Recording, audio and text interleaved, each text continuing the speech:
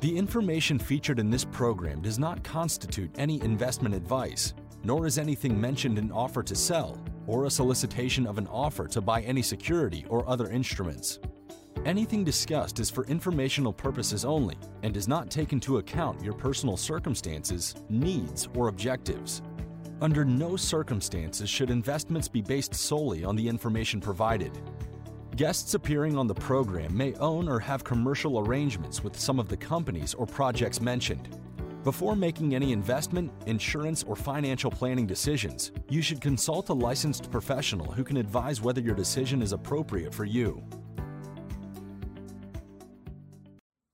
Good morning, good evening, and good afternoon to all those across the cryptocurrency world. My name is Louis Mossman, and welcome to the Platypus Show, where each week we discuss the latest cryptocurrency market news, one exciting sector of the market in particular, and then, of course, some bright ideas and hot opportunities for your own portfolio. But before we get into the meat of things, I'll introduce you to my friend, Dr. Adam Shatakovsky, joining me as always to break down the market. How are you today, Doctor? Good, thank you. That's good, and a lot to cover, and especially what's happened over the last 24 hours. So it looked like a good week until there was an absolute bloodbath on Wall Street, bringing everything crashing down. So tell us, what moved and what didn't?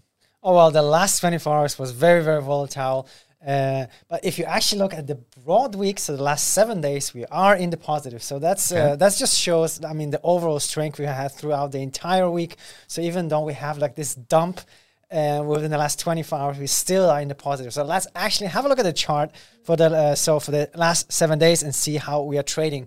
And we do see Bitcoin and Ethereum are both up. So Bitcoin did very well, up 8% for the week. And but the biggest winner was, of course, Solana. But you can see every single crypto coin is actually in the positive over the week. The stable coins like zero. Yeah, well, they're the only ones in the green, and when you know that they're the only ones in the green, that's when you know it's concerning, right? So a very interesting week. I mean, the last 24 hours was, as you were saying, it's crazy. But for the overall last 7 days was actually, we're still in the positive. Market cap increased by 5% and volume increased by 15%. And there was a little bit of a shift because Bitcoin outperformed Ethereum this week. The overall volume of BTC relatively to altcoin has increased. And that has been actually quite unusual for the last couple of weeks. And Solana made a bit of a jump during the week, is that right? Oh, yeah, absolutely. So despite it, there was a significant pullback the last 24 hours. We are looking at a 8.9% gain for the whole week. And we had seen some days where it was jumping very, very significantly. We saw it trading as much as at 39 something, and now it pulled all the way back to 34, but was much higher than that throughout the week. So very volatile and interesting week. And what was basically happening? Well, there's a lot of things in the news regarding Solana. So one of the things I wanted is like kind of self-confirming. When something is happening, then that can push the trajectory of crisis of prices, and that happened. So there was some volume moves that were very significant. One particular thing that was changing very significantly was actually volume of NFTs on the Solana blockchain. So we are talking about a lot of people are saying, oh, the time where everything was really hot, that was in 2021. But actually, this week, we had the highest volume in NFTs on Solana in history.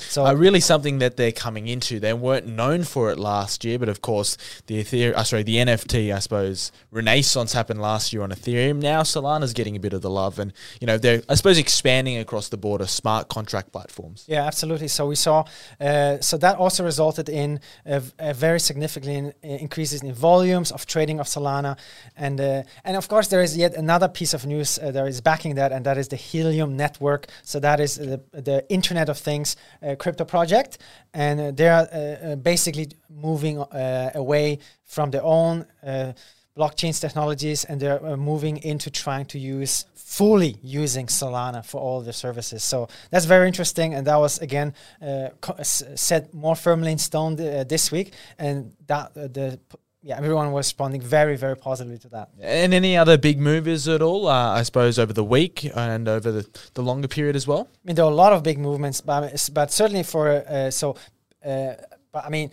were Yeah, actually, let's have a look at the next chart, because that is exactly what is showing the big movers for the week. And the biggest winner for the week in the top 50, that was the Atom token. So Atom, that is basically a project.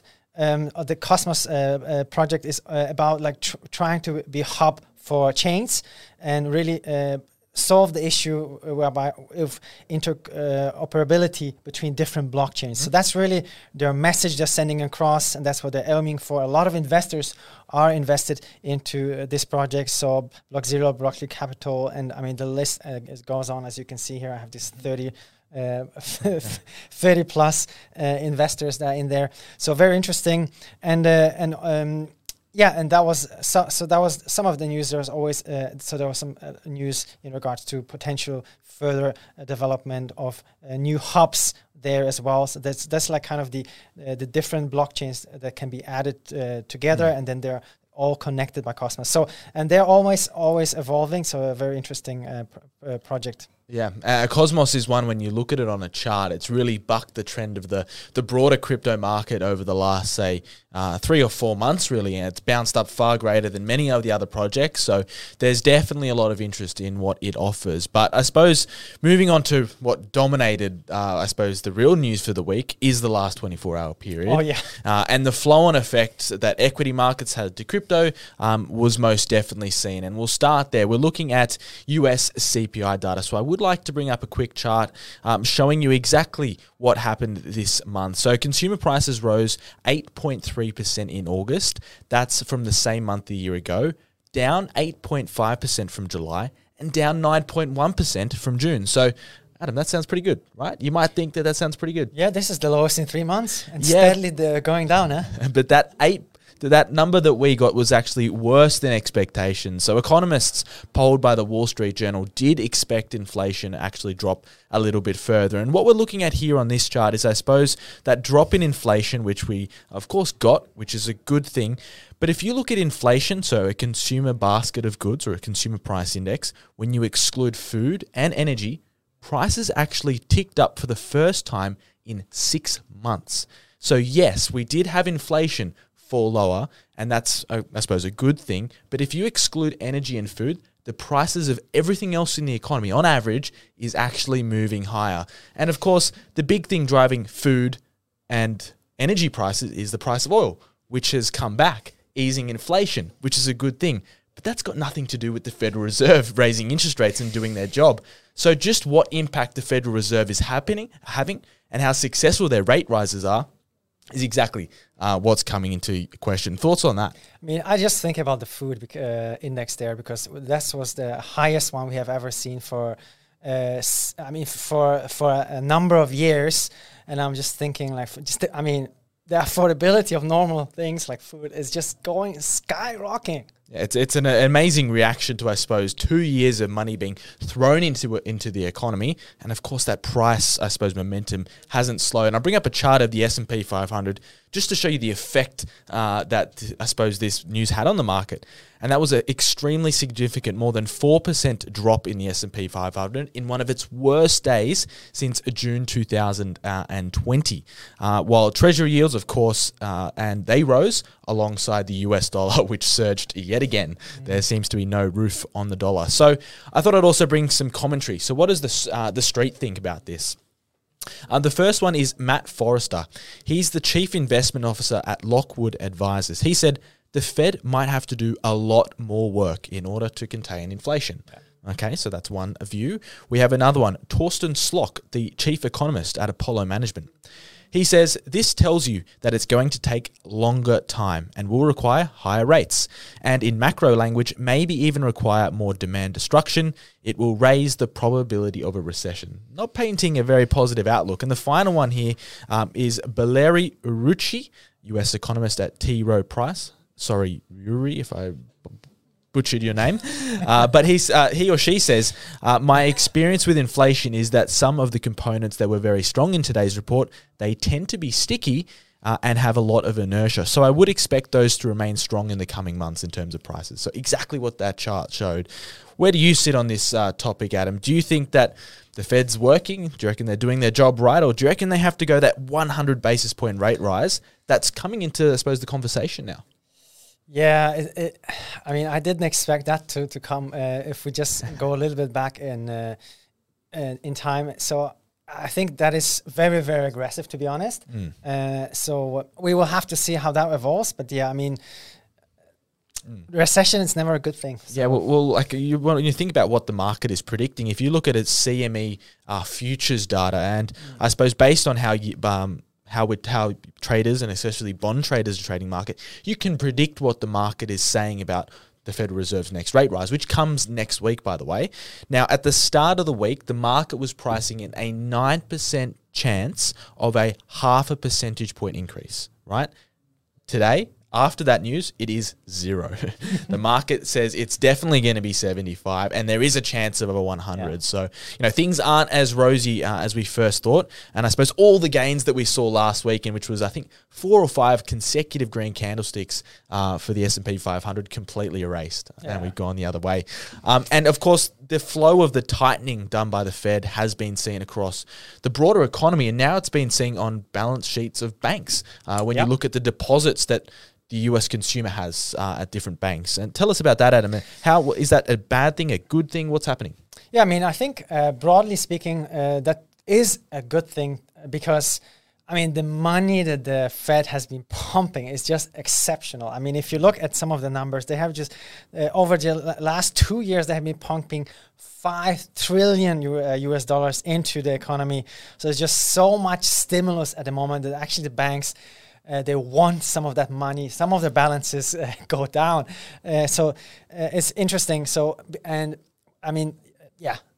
So they actually want that. So just so things are not going out of hand. And so the move has been expected. I mean, if you go a few months back, so I think back in April, there were guesses that it will not be happening at all, but now that has shifted quite a lot, and we have now seen some changes to the numbers. So just to give you an overview of what we are looking at, let me show you a chart. So this goes a little bit further back, so it doesn't show the latest readings, but you can see but it has how we have a very, very steadily uptrend. And I will give you the numbers that you need. So that was the quarter. The previous quarter, that was 19.6 trillion 19.9 trillion in the quarter Q1. And now we saw a new quarter that the Q2 was 19.56. And this is one of the first declines in this ratio for some time. Exactly, as you can see on the chart, it has been up and up and up and up with the Fed pumping money. And this is the first one we have had in years.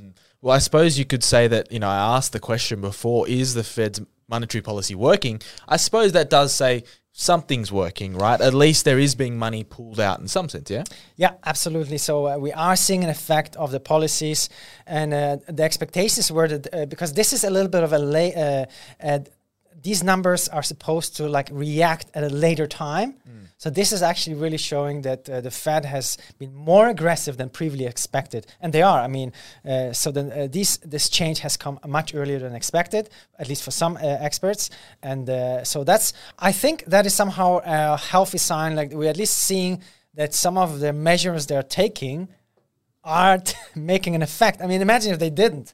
Like if there is, so I think... yes, and then the question is whether how sharp will the changes be? Because if things happen too fast, then we will be hitting a recession. Maybe wonder is softer lending will be better. Yeah, of course. And I suppose if we want to talk about the impact on cryptocurrency markets, combining what the news you brought and the news that I brought as well, what do you think the implications are for cryptocurrency? Because in my mind, adding 1 and 1 equals 2. It does say, that there's less deposits on hand, savings rates are going down, and people are obviously able to save less. And of course, wages probably aren't keeping up as much as inflation is. So is there less disposable income for people to throw at, alternate investments like cryptocurrency? Is that something to be concerned about? Yeah, I mean, the overall liquidity hasn't actually changed significantly.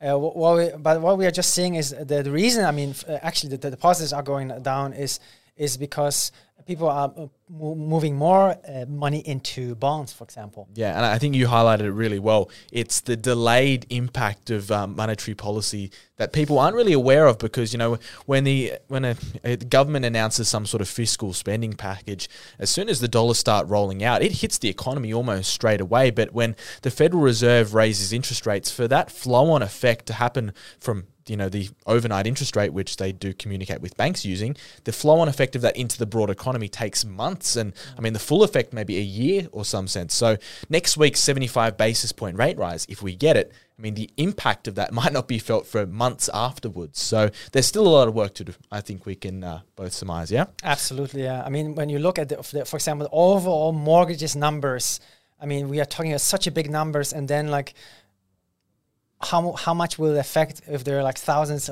fewer and more people that they are making or not making mortgages, right? I mean, it will take a while to have that really affect the big numbers, right? So yeah, there is always a delay, like you mentioned. Yeah, so I mean, to wrap that up, if we are concerned about how much money there is to be investing in crypto, that's probably not to be. There's still plenty. That's what I'd like to say. But it's not about how much there is disposable to be invested. It's, you know, the access to it. And this week there was some big news from some major Wall Street players. Now these names, again, are major. We have Charles Schwab, Citadel, and Fidelity. Those are big names that most people have heard of. They have together launched a digital asset exchange called EDX Markets. Now, this is a quote from EDX Markets. They said that they will address latent demand for digital asset trading by enabling the safe and compliant trading of digital assets through trusted intermediaries. EDXM will enable a high liquidity cryptocurrency ecosystem that aggregates liquidity from multiple market makers to reduce spreads and improve transparency. This commitment to price discovery and efficiency is expected to result in better prices for investors than those offered by existing exchanges. So when you've got these big Wall Street banks and big Wall Street players, again, coming in and tackling that market, it's only a good thing for the retail investor, right? Absolutely, yeah. I mean, they have just more opportunities to get involved. Exactly, and it's a $1 trillion industry, they also went on to comment, with 300 million people in the world invested. But they do believe that they are unlocking more demand by providing a platform of greater quality. Do you think this is the continued trend, or is there, I mean, everybody's almost announced that they'll be going into crypto. Are these sort of announcements going to be market moving for much longer? Because, as I said, I mean, just about every company has said that they're moving forward and looking at it already. I mean, it's getting more and more common, and now it's almost like, I mean, for a lot of industries, it's like actually more common now that people are looking into getting into crypto. I mean, for example, in Australia, the banks there, it's like, if you look at the top 5, now we are only counting the few one. That's the one they're not looking into crypto. Yeah. I think there's only one of that, which is NAB. And I think, I mean, if you're looking for a reason to argue that this is still a great point to get into the crypto markets, I was looking at the market cap of crypto over the last 5 years. And I mean, back in 2017, we were touching on the high $600, $700 billion market cap. And today, this is almost 4 or 5 years later, we're only at 1 trillion. So it hasn't really exploded that much after such a massive correction from Bitcoin coming from 69 to 20. So it just goes to show that there is still a lot of room for growth. And I mean, if markets were saying that back then surely there's an entry point at least at 20,000, even if crypto markets go lower. Yeah.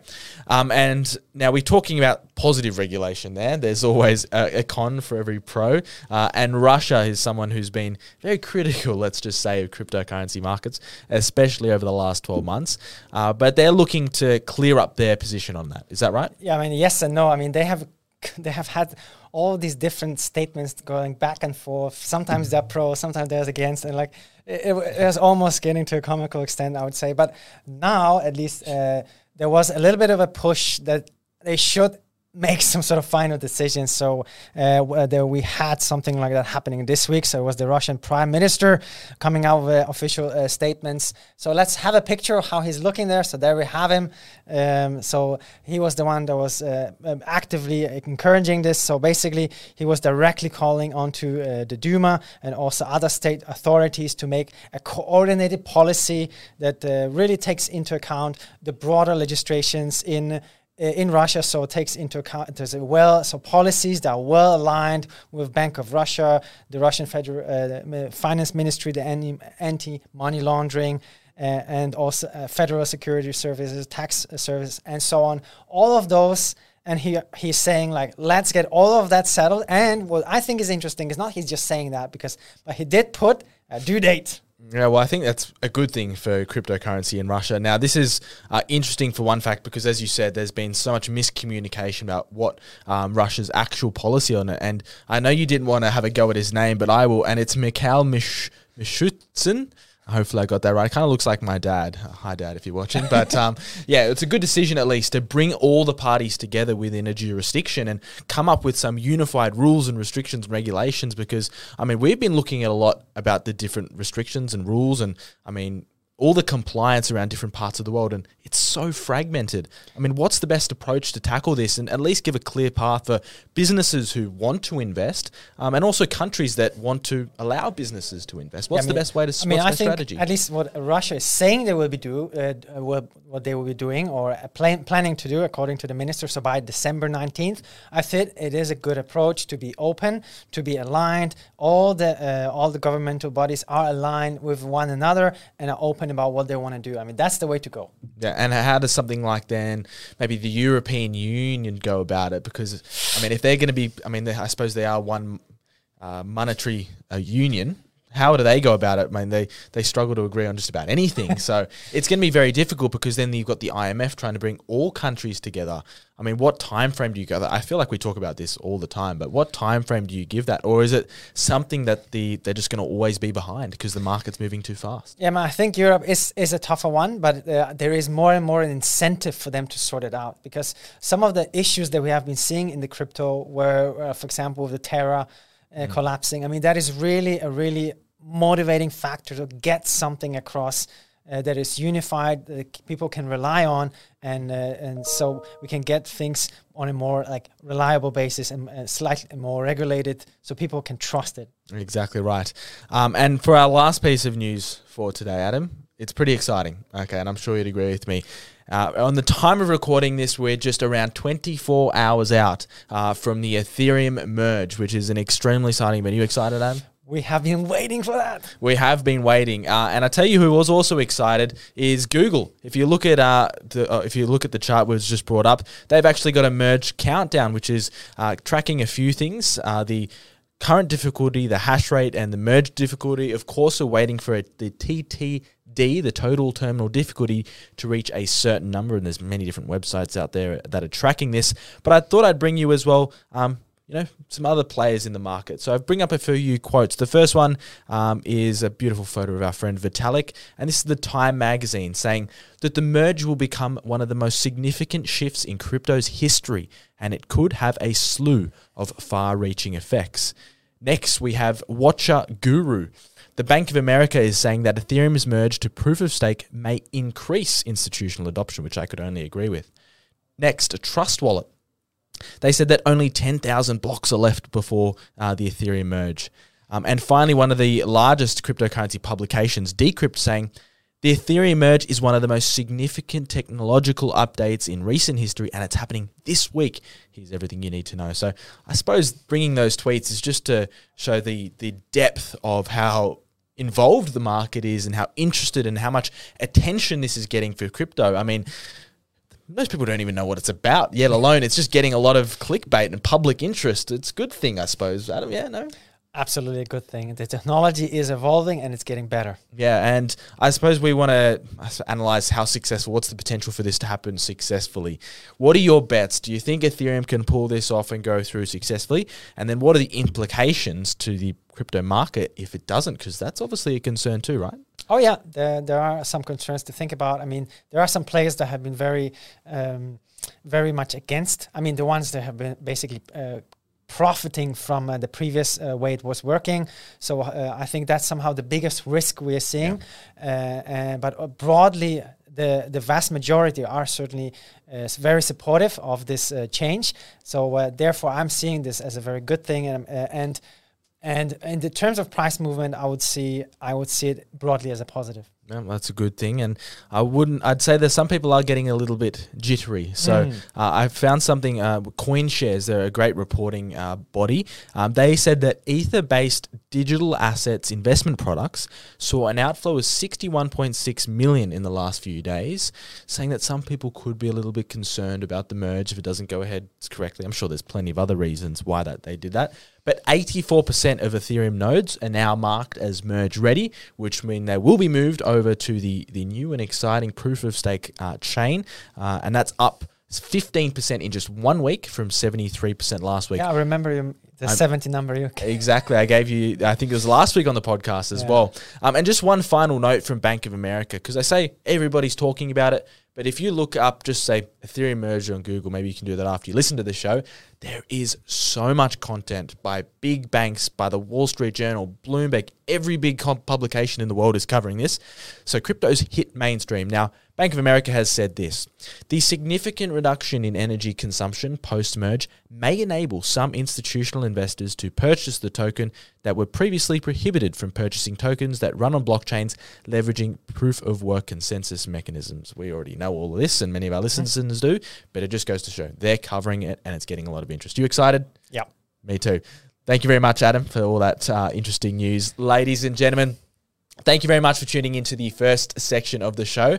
Now, last week on the show, we talked about borrowing and lending, and we thought we'd go even more niche. Now, this week, I did promise you that we'd be covering flash loans.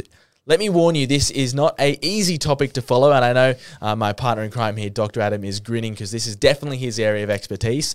But let's dive straight into it, Adam. Flash loans. Now, of course, it involves a loan, and of course, you're getting something and you have to pay it back. It's a lot more complicated than that. But we know how big DeFi is. You've got insurance markets, borrowing and lending markets, leverage products, derivative markets, decentralized and centralized exchanges. But now we're talking about flash loans. There's many of different borrowing and lending parts of of this modern economy. But tell us, what is a flash loan in its essence, and how does it work? Well, so in its essence, it is just a loan, but that it spans over a very short amount of time. So in traditional fiat world, it wouldn't make any sense because this can last as short as seconds or minutes. So you wouldn't be doing that. I mean, there is no obvious reason why we borrowing money and returning it just a few seconds after. But but on the decentralized exchanges, there is a lot of good reasons for that. And so let me, and I will get to the details. Specifically mention some examples how that works. But for now, I'll just give you some very brief overview. So firstly, the first chart that I was showing is some of the projects out there on the DeFi space. They're actually providing flash loans. So you can see here Aave, Maker, Balancer, and there is another one. All of those have been facilitating. Aave was the first one to introduce that, and then of course you can even put a flash loan aggregator on top of that if you wish. That will be getting you potentially trying to get you the best possible deal. So that's one of the that's kind of the one side that we are seeing more and more providers, and there are also different blockchains now they're supporting it. So for example, Terra also introduced flash loans earlier. So that was, for example, used by another project. Called White Whale. So one of their applications was actually using these flash loans to try to do aggregate, so trying to get advantage of instant changes in prices. So there is of course a risk. The next chart here or picture is showing that there was actually something, if you're not careful with how that is effectively used, that can be a risk associated. So basically what is happening is you are allowed to use, so you borrow money for a short amount of time, and some people have actually, if the contracts were not built up in an appropriate way, they can use that to manipulate the price of a certain token, and so have they done, and then and basically get a snap profit using that. So that was, for example, the the project mentioning on the picture here that was unfortunately hit by that. So there are so these flash loans, they sound very innocent because it's just a few seconds, a few minutes how that works, but there has been some not everyone knew exactly how to use it and how to implement them. In the big picture, they are extremely useful, and we will get to example very specific cases. Yeah, of course. And you might be thinking, taking on a loan and paying it back straight away in the same block sometimes as well on a blockchain. That's usually exactly what happens. That doesn't make any sense. Who would use that? It's virtually a useless thing. Well, there's three major ways in which it could be used, and I've highlighted them here, and I've got little quotes that explain why that would be useful. So the first one is you might use it for arbitrage opportunities in different markets, and that's probably the most common use case. And of course, I suppose people are thinking, oh, well, it's a way to profit off, the movements in the market, but it's also a way to keep markets pretty honest. I mean, the opportunity that is arbitrage, make sure that, prices are pretty equal across all markets at the end of the day, because when people take advantage of arbitrage, it equalizes all prices across markets. So that's the first one. The next is collateral swaps, which involves a quick swap of a collateral backing a user's loan for another type of collateral. So you can change out the collateral that has been used to back a loan immediately. Yeah, and so then, I will outline that in a second. Yeah. Well, there we go. It's coming up. And then finally, debt refinancing as well. So there's some really, I suppose, useful applications in DeFi markets of flash loans, assisting other financial services such as a borrowing and lending market service, other than just taking advantage of arbitrage opportunities. So as you mentioned, Aave was one of the first to implement flash loans and the first one to coin the term, I believe. Tell us about how they do it and maybe an application or two. Yeah, so absolutely. As you mentioned, Aave was, so they were really the first one that came up with the idea, and everyone else is a copycat. So some credit goes there to Aave because, it's really innovative to some extent. We haven't seen anything like that in the real world to some extent. So very, very interesting. And as you mentioned, one application is to swapping collateral. So, just to explain people, what is even that? Okay, so firstly, we have like Aave. What is it? What is it using? What is it service for us? So it's lending and borrowing. So one thing you can do with Aave, the Aave project, is that you can have, let's say you have some Ether, and you lock that into a protocol, and then you will get some interest out. And maybe you will, if you have locked in some currency, you can actually also use it to borrow something else against it. And then, of course, the interest is, there are some adjustments to how that works, but you can essentially pull money out in a different currency. So that's very, very interesting. Okay, so let's say you actually locked in Ethereum, and let's say that's worth of $100 US. And what you did, you borrowed a stable coin. So you are very keen to expose yourself to the Ethereum risk because you think the price will go up, but you will have some stable coin in your pocket in case you want to do some transactions back and forth. And so you are borrowed some, let's say, DAI against that. Okay, so let's say you borrowed 75 DAI and your collateral is Ethereum. Okay, and let's say you, for example, locked in that on Compound protocol. Okay, so here is a chart that is So you borrowed 75 DAI from, and so what do you do? So what you want to try to do is now, because the Ethereum is locked in, right? Mm-hmm. So there's nothing you can do about it. How would you exchange it to something else? Like, for example, let's say you want to, you're concerned the Ethereum will go down. Mm-hmm. Okay, so you have to exchange it to a stable coin. How do you do it? Well, you need the DAI. You need to return the DAI, right? How do you do it? Well, you need to have it. But I don't have the DAI right now. What can you do? Well, you can use a flash loan. So what you do within a short amount of time, step number one, you borrow 75 DAI from Aave. Mm-hmm. So using an Aave flash loan, you borrow that 75 DAI, and then you have that money, and so that you pay that back to the compound where you deposit the Ethereum. Okay. And then as you deposit that back, compound is happy. They will release the Ethereum to you. So now you have the Ethereum. Now you can swap that to a stable coin. So let's say USD coin, so USDC. And now you can borrow 75 DAI from Compound, where you lock up the USDC as collateral, because now you have USDC, so you can then borrow 75 DAI against that. And finally, when you locked in the stable coin and you're now happy you have something more stable as a collateral, and you borrowed 75 DAI against that, then you return that 75 DAI to Aave that provided you the flash loan.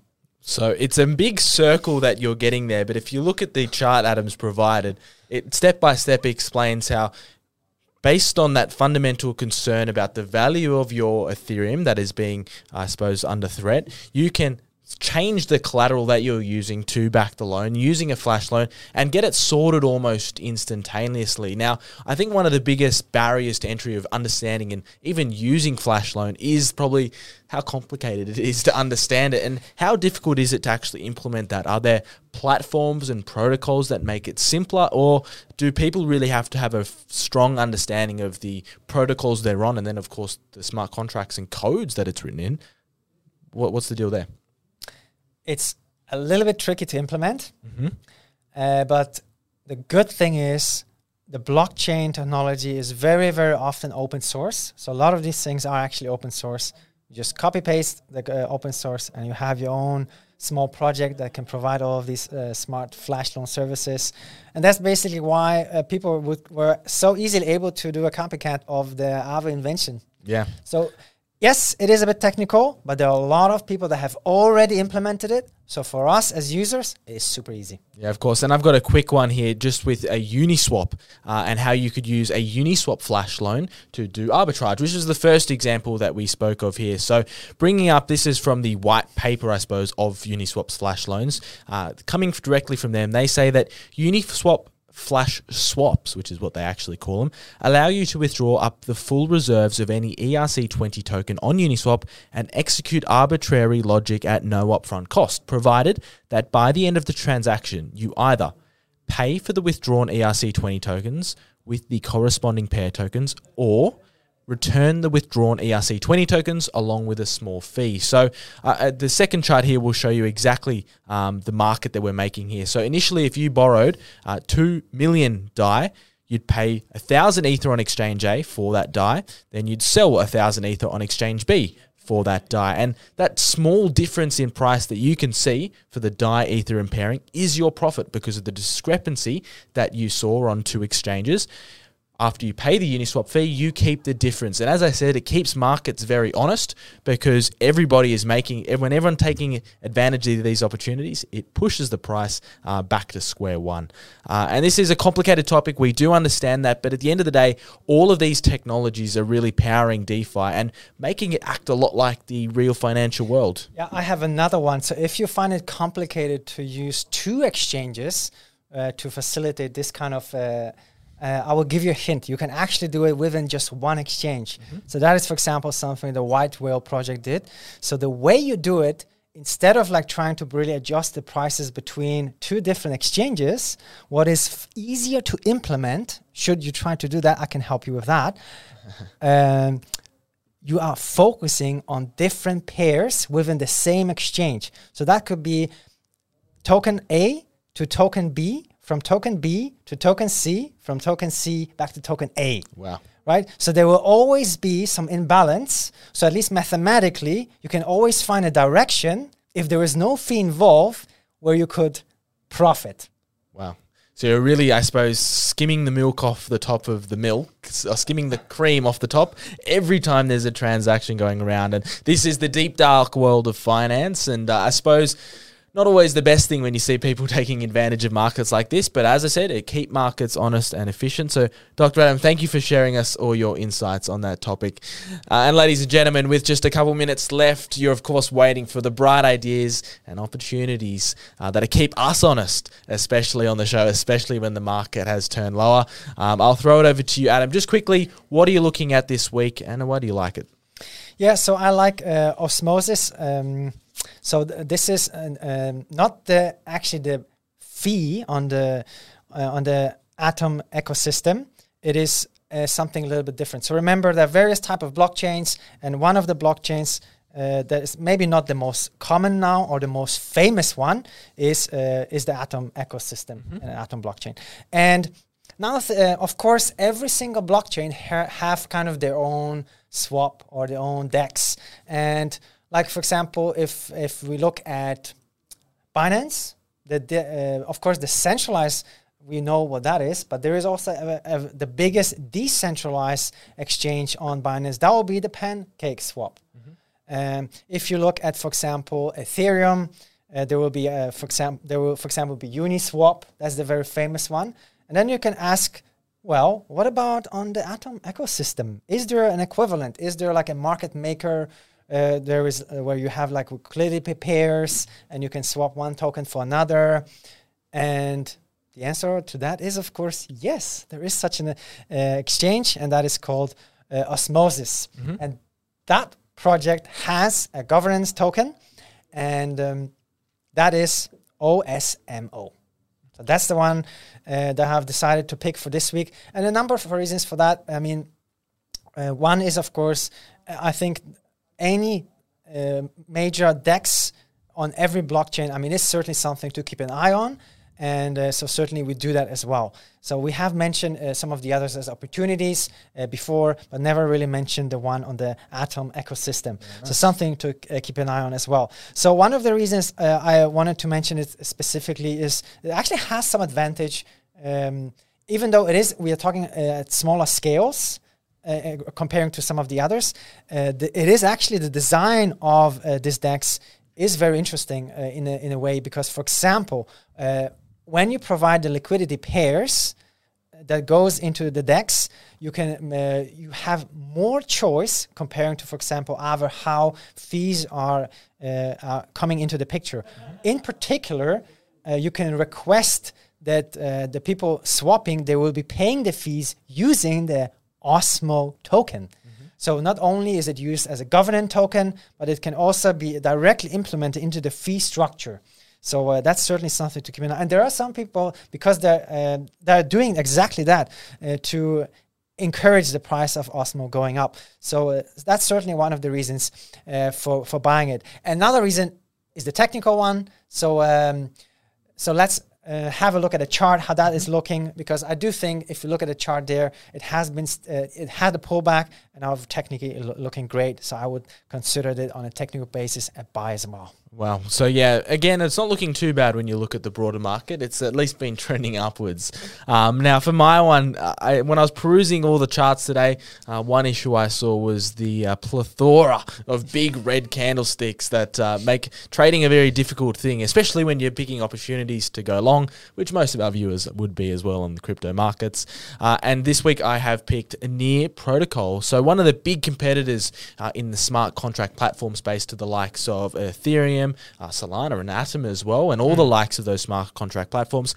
But over the last few weeks and months, they've had a lot of positive news come out, and they continue to hold up in the market. And I think technically they look good, okay. But in August last month, they actually suffered quite a significant attack on the blockchain. Hackers tried to disrupt the flow of its operation, and the Near Protocol's mechanisms in place automatically blocked that attack within 31 seconds. I think there was some funds stolen from specific wallets, and those funds were already refunded within the 31 seconds. That's how efficient it was, and the hackers actually lost 5 Ethereum in their activities on hacking the blockchain. So very secure, and it always has been, and it's known for its security.